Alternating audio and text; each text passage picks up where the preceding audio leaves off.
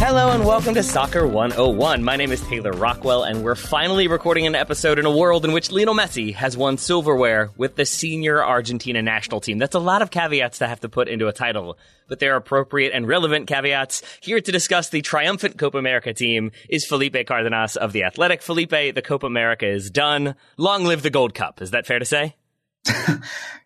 Quite the sharp pivot, right? From Copa America to USA Martinique. But hey, that's the summer of soccer that we are living through, an unprecedented summer of soccer where it's just back to back tournaments.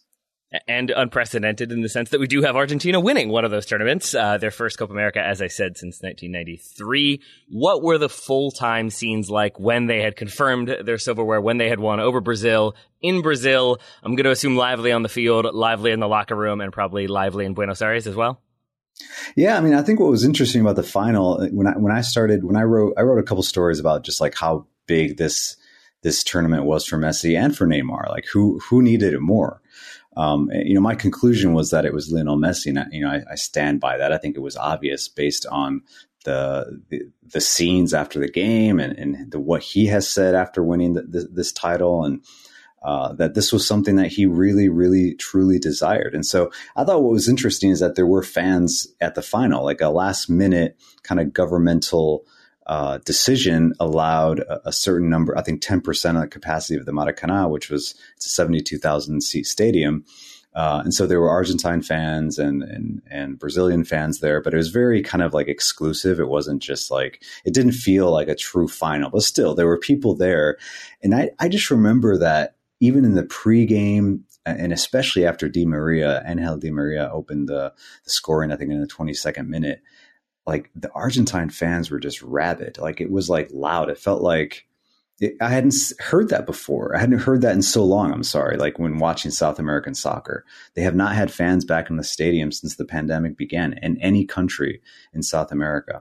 I think there was a World Cup qualifier in Colombia that was, less than 10,000. And that was controversial. So, but at this magnitude, it just felt like there was an intense desire from all of Argentina to win this title. And so, just after the final whistle, I think what you saw was a reflection of a team that was together, like finally an Argentine team that didn't battle each other, that weren't being, that wasn't wrought with like toxic relationships and federation corruption. I'm sure that still goes on, but they've kind of let Lionel Scaloni do his job, and they've put Lionel Messi in a situation and within a group where he's happy, he's playing, the way they play suits him. And so I think when you see him kind of collapse to his knees after the final whistle, you watch every player's Instagram live was going off in the locker room, and the party was like, it was legit. It wasn't just like, okay, we've won, let's move on. This was a big milestone for Lionel Messi and especially just the entire country of Argentina that finally had a reason to really thank Messi. It's one thing to just have the best player in the world wearing your jersey. It's quite another to thank him for an international title. So there was an intense desire to win on the part of the team, but as you said, for Messi, there was a need to win. Why do we use that term, do you think, when we talk about Messi needing to win silverware with Argentina? Is it just for the greatest of all time debate, or are there other factors in there for you as well? It's just because of his nationality. Let's just be honest. Like he was long considered, as soon as he kind of came up and started playing, well for Barcelona as a teenager, the next Maradona. And anyone in Argentina that has that skill, he happens to be diminutive like Maradona. He's a left footer. He's from another planet, basically, like Diego was. That's the pressure that Messi has carried with him for over 15 years. And the 1986 World Cup title that Argentina won still looms large in Argentina. And Diego, listen, when he passed away in November, you could see like how important a figure he was, despite his history off the field and all the problems that he's had. Clearly, Diego Maradona, I believe it. I think he's the greatest player of all time, in my opinion. And it's not to put Messi below him. It's just like that's how I see it. The sort of talent that he had and the influence that he had on the game. Now, Lionel Messi just is kind of in that shadow. And so it has a lot to do with that. And it has a lot to do with the world's greatest debate, like you said, and the greatest ever. And while he hasn't won an international title, Cristiano Ronaldo won the 2016 European Championship, and that put him in some people's eyes above Messi. Like, I didn't think that. I just thought that was like kind of like a check mark that he had over Messi when you look at statistics and things like that. But they're two different players. I don't compare them. But Messi needed this because it's always going to be debated whether he has been capable, not good enough, capable, and being on the right team at the right time to win an international title with Argentina. And that's what happened at the Copa America. Right team, right time, right situation. And it finally happened for him. So you may have already given us like the preview to the answer to this question, but for Argentina in his time playing there, he has had, what was the number? Was it like 13 managers or something like that, or 8 and 13? I know 13 is involved. Mm-hmm. He's played for 13 different managers, I believe. Yeah. Wow. And there are managers that have tried to build around him exclusively. There are managers who have actively tried not to build around him. There are managers who try to fit him into a system or even force him into a system, which then led to a brief retirement period. It's been strange. Nothing has worked at senior level until this moment with Scaloni. So what do you think Scaloni got right here that others could not? And how much of it involves Pablo Aimar?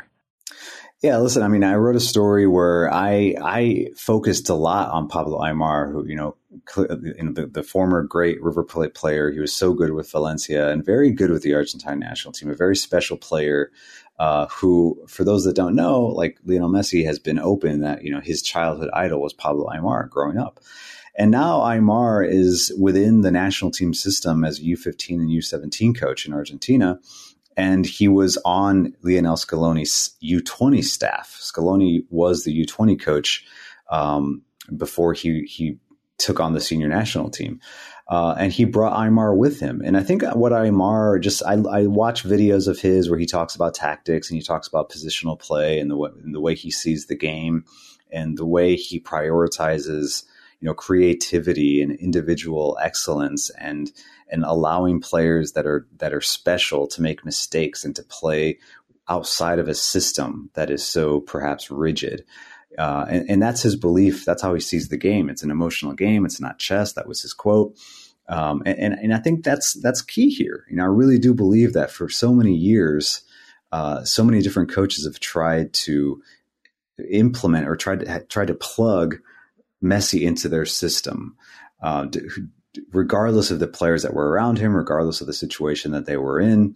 And it hasn't worked. I think saying it hasn't worked is because it hasn't led to many titles. But Argentina has gotten to, they got to World Cup final, they got to 2 consecutive Copa America finals. But in the end, it doesn't get done. So Scaloni, I feel, just focused a lot more, honestly, on culture. I know it sounds like a cliche, but I truly believe that's what he did. And he has a close relationship with Messi. He has been open about that.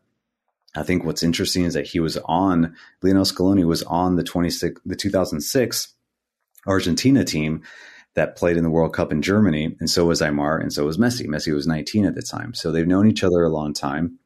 And I think his goal was to make sure that the environment around the national team was suited for Messi, that the pressure was not a consistent part of the plan, if you will. And I think that's been key because the tactics aren't spectacular for Lionel Scaloni. They're not perfect either. They sometimes are pretty stretched on the field, but in the end, like they don't, they have a mission. I think the mission in this case was to win this Copa America for Lionel Messi. And Pablo Aimar being kind of just in the background, providing that stability, providing that kind of intellectual, tactical approach to the game and probably just being in Messi's ear and saying, just play, just be yourself. That led to a historical individual performance by Messi at this tournament. Like, he led virtually every category statistically, in the attack. It was incredible. It was an incredible performance from Messi. And I think that has a lot to do with it, just like what the team culture was heading into this tournament. From what you have read, from what you know of this team and of Lionel Messi, and I know you're not in the camp, so I apologize if this puts you on the spot a little bit, but like, what do you think it is that you have to do to get Messi to like be on board, to feel relaxed, to feel confident? I saw the quote, I think, from Scaloni about like, people think he's a wonderful person, but if they met him in person, they'd see he's the most wonderful person. Like, I was ready for it to be like, but actually he's a nightmare. And instead it was a very pleasant thing. Like, does he respond to that sort of like managerial approach in your opinion? Because there were the times with other managers where maybe there's been a bit more of an oppositional relationship than there was a friendly, cordial one. And it seems like Scaloni and co have been able to get the cordial, amicable side of Messi to kind of manifest in this team. Yeah, I think that's a great point, because it's not like Lionel Messi is just this, this teddy bear of a guy, like, you watch him play for Barcelona. There are games where he's just not in it. He's not in it. He's frustrated. He's upset. He's frustrated with the coach. He's frustrated with the tactics. He's frustrated with his teammates. You can see that. Like, he's that sort of player. I think any real professional at some point, falls into that category. But the really, really top players, where the team is all about them and the results depend on them, and the standard that they have for themselves and for their teammates and for their coaching staffs. Messi is at that point, and he's always been that, especially late in his career, where the standard has to be there for him to really truly perform. And that's why you've seen, last season with Ronald Koeman in Barcelona, it was rocky. He wouldn't shake his hand when he came off the field. He wouldn't look at him, and he was walking on the pitch and he was frustrated. There are stories that I've read from, other players that have kind of gone through Barcelona and then were shipped off, and they talk about, Messi in training, and like, not very nice, like, not the nicest guy if your pass doesn't land on his foot, or if you're not looking up when he's open. And, that doesn't make him a bad person. That makes him this sort of competitor that if you're playing around him, I mean, imagine being on the field with Lionel Messi, where his expectation of you is to be at his level or close. I mean, that puts pressure on players that they either fold or they elevate their game. And I think we could go down the line of players that have played alongside him at Barcelona and in Argentina, that in those situations, they haven't been great and they haven't been good enough for Messi. And so I think that's important to bring up, because in this particular case, this Argentina team I don't think they're as stacked as like the 2014 team, World Cup team, and like even 2018 when that generation was kind of getting older. But like, Argentina has been better, in my opinion, with Messi on the field. They've had better players. And this team, that they had their fullbacks were, for a lot of people that were just tuning in, didn't know who Montiel was, the right back from River Plate. Who is this guy? And like, the fact that Tagliafico, the Ajax left back, is like not even starting for Argentina. Like, sometimes Scaloni would put in Acuna, because he's just kind of like a hard-nosed 1v1 guy that can play as a defensive midfielder, can play as a fullback, can play as a winger. It's like a lot of players that aren't great. You know what I mean? They're not these top guys, and still they were able to kind of collectively play within a more open system, a more fluid system, and then allow Messi to just kind of float, find the ball, and play within himself. So that's important to note. This team somehow kind of overcame the sometimes too high of a standard that Messi has for his teammates. More Lionel Messi and Argentina coverage still to come from my conversation with Felipe. But first, I wanted to let you know that today's episode of Soccer 101 is brought to you by ExpressVPN. So Messi has won the Copa America for the first time. Argentina finally winning it again for the first time in many, many years. That's it. You don't need to watch soccer anymore. You can just go watch Netflix, for example. But if you are only watching one version of Netflix, then ExpressVPN would like to remind you that, number one, you don't have to do that. And number two, that's a bit like paying for a gym membership and then only being allowed to use the treadmill. And you might be okay with that. You might just want to use the treadmill, but maybe eventually other equipment comes online, other equipment catches your eye. Maybe you just want to change it up a little bit. Well, you can't really do that in the current format, in this current analogy, but ExpressVPN lets you change your online location so you can control where you want Netflix to think you're located. That's right. You're tricking technology, you're tricking the machines, and then Skynet can never happen.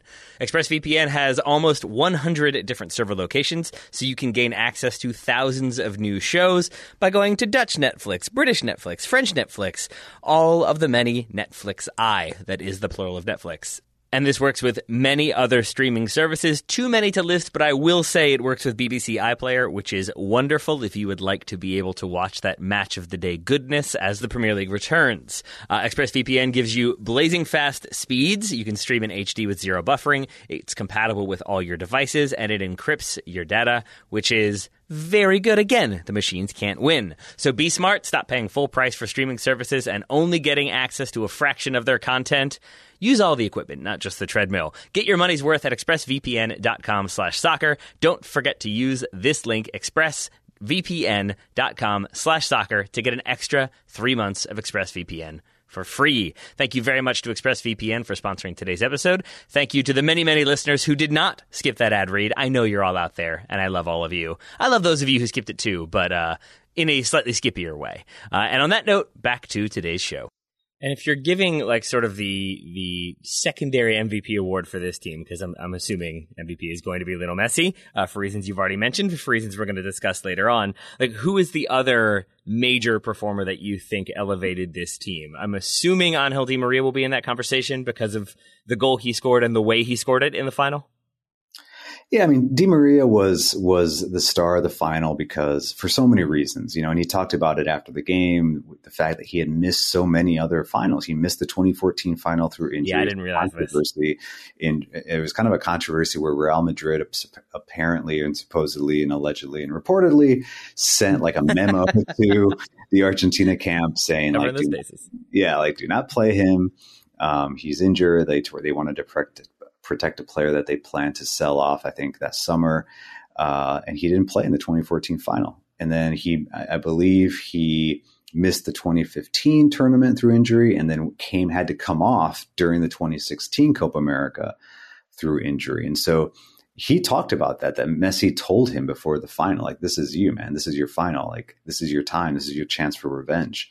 And he delivered, like, that's just so amazing for a player on an individual basis to be able to do that. A player like Di Maria, who I believe has given so much to Argentina, man. Like, it's like he's still going, and he plays the pace that he plays at. Like, there's a lot of mileage on those legs, and he's still he still delivered when he had to in the final. So yeah, he's in that conversation. I think Rodrigo de Paul, midfielder from Udinese, who's now moved on to Atletico Madrid. I think again, for a lot of the casual observer that isn't watching Serie A all the time and didn't follow him when, from his career up, he's 28 years old. I think he's 27, 28 years old. He's not like a young pup.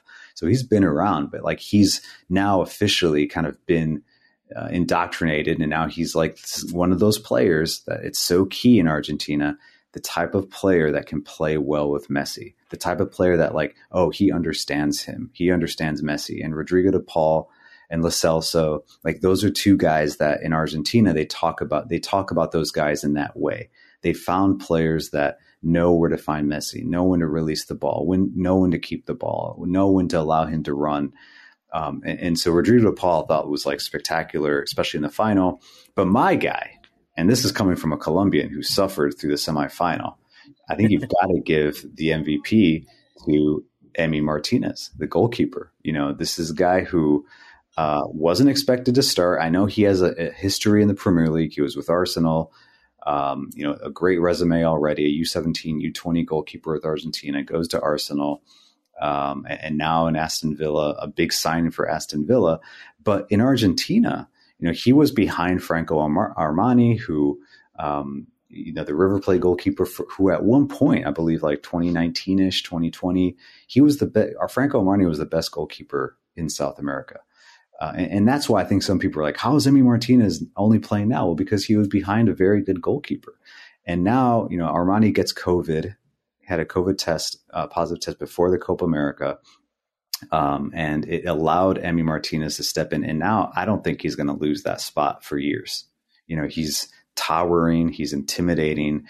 I spoke to a former U20 youth Argentina player recently, and he told me, he played with Emi Martinez at the U20 level in Argentina. He said, Emi Martinez, we finally have a goalkeeper that epitomizes the Argentine personality, like that bravado, that just they don't care. And he delivered big time.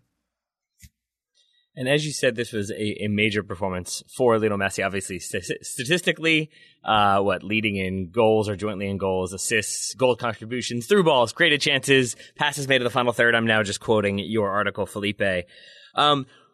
Was this his biggest string of performances, do you think, in an Argentina shirt? I think so. I think because let's see, before this, you'd have to go back to the 2018 World Cup. He had one goal in that entire World Cup. It was a great goal. It was a memorable goal against Nigeria, but he was essentially stifled in Jorge Sampioli's system. Teams figured out how to defend him, figured out how to play against Argentina. They had no answers at all. Messi could not carry the team like he did in 2014, which was a incredible performance from Lionel Messi as well at a World Cup. But this one, I think even if you take in the context of the Copa America, like I wrote in that story, that it was controversial, the way it was put together, there were no fans, that does a lot to the atmosphere. We saw during the European Championships how, atmosphere can change games. And so that wasn't part of the equation at the Copa America. The fact that South America, the field in general, not as strong as it has been in the past. Uruguay did not perform to the level that others felt they could at this Copa America. Brazil just was not themselves in a final at home. And so all those things came together, but you add the fact that game to game, from the minute Argentina kicked off in the group stage, Messi was dominant. He really was. And he played every minute of the tournament. And I think his body kind of fell apart a little bit at the end in the final, but still he had taken that team to another final. And in the end, it was his teammates that delivered. And what was Messi's actual role within the team? What position was he playing? What was in their sort of style, in their formation? And then what would you say were his main responsibilities? I would say overall in the tournament, because as I understand it from what I saw, at least myself, it seemed like the Brazil game was a little bit different in that they were aware that the focus was going to be on him and almost used that to their advantage. But overall, what were sort of the key aspects of Messi's performances with this Argentina team? Yeah, it's interesting because like I mentioned in the story that I wrote for The Athletic that kind of summed up Argentina's final, is that you do have to go back to Jorge Sampioli's tactics, because they were very, Bielsa-like. They were like Bielsa on steroids, right? It was kind of a strange formation, and it was very high pressing and possession and intense and positional play, all that stuff that the modern coaches love to talk about. And it didn't work. And Lionel Scaloni is kind of like a 4-4-2 guy. And it's very traditional. I think he's more conservative, if you will, especially defensively. He does not want to get caught defensively, but it's I don't think they found the ideal recipe tactically, because sometimes they do, like I mentioned before, they do get stretched a little bit. But that 4-4-2 changes to a 4-2-3-1. And a lot of times, Lautaro Martinez is the lone striker. That's something that Scaloni likes to do. And it allows Lionel Messi to play as a 10, to play as a second striker, to move out wide on either flank, to find the ball. And at the same time, I think what the opponents try to do, they'll try to man mark Messi around the field. And what that does is it allows other midfielders to just move into space. So Rodrigo de Paul, Lo Celso, even Di Maria, who was able to play on a flank and within kind of a 4-3-3 sometimes when it looked like a 4-3-3, it just allows those players to move freely, especially forward when they're in possession, because Messi is so much, the eyeballs are on him at all times. But at the same time, like the low block way of defending Messi, like I felt like in South America, they don't do that as much. It's a different game. It's a more emotional game. It's a more physical game. Like Messi gets kicked in South America, like he does. And it's not dirty. Like a lot of people are like, whoa, like look at the Colombians. He swapped jerseys with Wilmar Barrios after that game against in the semifinal, and Barrios was against him. And so I think perhaps that's part of it, that the game is played differently in South America, where it's more intense. It's a little bit more open. It's definitely more physical. And so allowing Messi to kind of just float around, but allowing Argentina to play in a very wide system where the two fullbacks are consistently up and down the pitch, they stretch teams out. And if you look at, the film on Argentina in this Copa America, or if you just go and read some of the stories that I've written about them, about tactically, you'll see just acres of space for Messi in half spaces, in midfield, on wings. And he's so smart, he's so aware of that. And so he was able to get on the ball. He was able to make runs behind the back line. He was able to lose his marks. And he was able to allow other players to get forward. So I think it's an interesting way to play that. I think Scaloni will slowly, he won't perfect it, but I think he does have to perhaps solidify it with a couple more players. But this is the way that Argentina is going to play moving forward. And two more questions for you. The first, do you think this changes the perception of Messi in Argentina, the way he's discussed now and the way he'll be discussed and remembered in the future? Yes.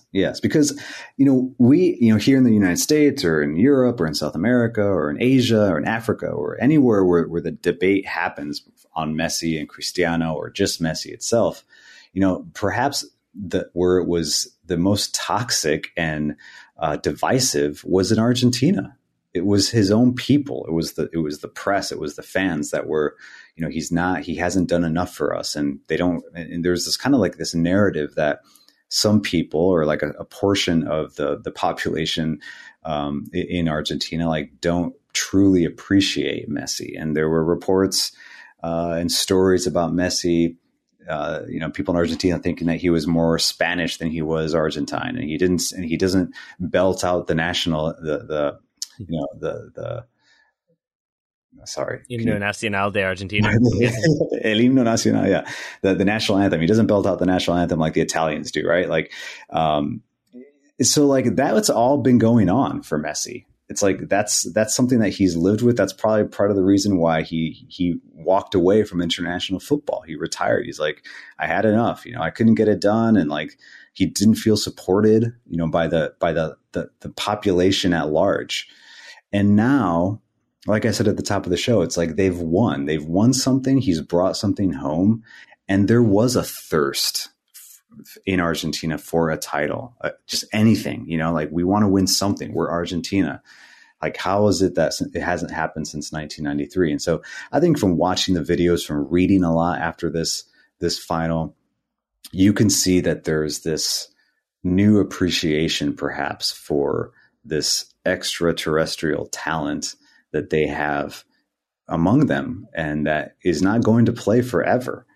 And so I think, the perception has changed for the better. I think Messi knows that. I think that was one of the reasons why he wanted to do this. He wanted to win this trophy. I think it was really important for him, for the people of Argentina to appreciate him and to put him perhaps at a different level internationally, especially while wearing the Argentina shirt. So it happened for him. And I think that's why overall there was that sentiment of like just everyone being happy for him and this like sense of relief that finally he got it done. All right. And that feels like a good note to end on. So the final question, to summarize, if we're looking at how Argentina got this done, why they were able to win this time as opposed to other times, a few that I had would be they had a coaching staff that like had been there, was composed of players as opposed to maybe tactical minds, and maybe embraced that idea. They had players who stepped up in key moments, whereas that maybe hasn't been so much the case in other tournaments. They had a squad based less so on just reputation than on the suitableness within the system and within that philosophy. They had Emi Martinez stepping up and being a very good goalkeeper, and then they had Messi having a good, happy tournament. Would those be the kind of 5 factors we've outlined? That's it. And I think, that's why Argentina, that's why this was so key, because now they go into World Cup qualifying where they're in second place in CONMEBOL. They should get to the World Cup. I think barring a disaster, they're going to be there, and they're going to take with them this momentum, and they're going to take with them the title of being South American champions, which I think is so important for South American teams going into a World Cup. Like they carry with them that badge of honor. And for a country like Argentina and a team like Argentina, which has always been kind of heavily, I would say, competitively arrogant with their history and the players that they have and their expectations, now they come with something that's very tangible, which is a Copa America trophy. And so it bodes well for Argentina, and it bodes well for perhaps that story and that dream of Messi going to a World Cup and actually winning it. It's much different. And it's much harder than going to a continental Copa America. But they're going to have momentum. They're going to be a very confident side heading into the World Cup in Qatar. All right. So listeners, hopefully we now have an answer as to why this mattered so much to Lionel Messi, but also how Argentina were able to win it. Felipe, thank you so much for taking the time. I know you're very busy. I know there's a lot going on between Copa America wrapping up, Gold Cup, and then Atlanta United being Atlanta United. We try to make these evergreen, but I'm assuming interesting times for you. Interesting times. I guess it just never stops. Like I said, it's been the summer of soccer, the summer of news. And I'll be on top of it. Yeah, Gold Cup with Mexico, heading into World Cup qualifying as well, following El Tri. And like we know, these two teams, the U.S. and Mexico, I think are going to be seeing each other quite a bit in the next few months. I look forward to that. I look forward to talking to you about that. But until then, listeners, thank you all for listening. I've been Taylor Rockwell. This has been Soccer 101, and we'll talk to you all next week.